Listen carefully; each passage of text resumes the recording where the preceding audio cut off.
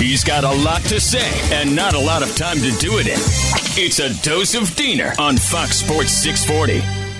Oh, I'm just drowning in sports right now. It's glorious because there's so much. I mean, look, you look at last and look ahead, too, of what's coming up here this weekend. You have the Heat and the Panthers. Both are great. The Heat beat up the Wizards last night to take over first place in the East. I know it's early on, but it's still nice to see. They've won 4 straight. They're 11-5. They're really a fun team to watch. They play together. They mesh well together. They're going to be a lot of fun to watch going through the spring months and, as we go, hopefully, towards the playoffs. I mean, I know I'm looking way ahead here, about 6 months ahead, but I'm just saying. And then the Panthers, same thing. They're going to be a lot of fun to watch, too, as we head toward the spring months. Really good team. Most points in the NHL at 27. Second best record, 12-3-2, behind Carolina, who's, I think, 12-2. So they're right there at the top.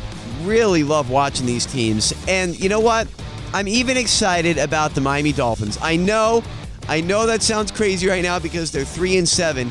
But when I look at everybody in front of them, everybody's got 5, 6. I think the Patriots just got their 7th win last night when they beat up on the Falcons. But the point is, Miami, if they can stay in contention, and how do they stay in contention? Because again, everyone ahead of them only has 5 or 6 wins for the most part.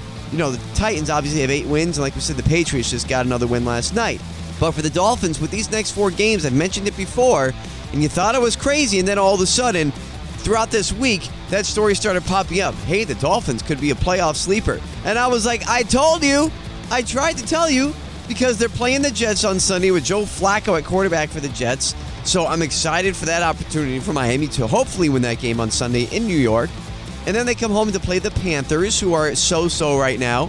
And then you have the Giants, who are definitely so-so. That game is also at home. And then you play at home again, 3rd straight home game against the Jets.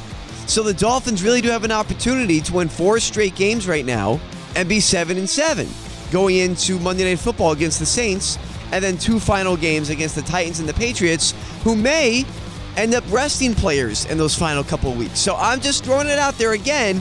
A lot of excitement going on. Really good with the Panthers. Really good with the Heat. Dolphins, there's some hope, I think. And you know what else is good?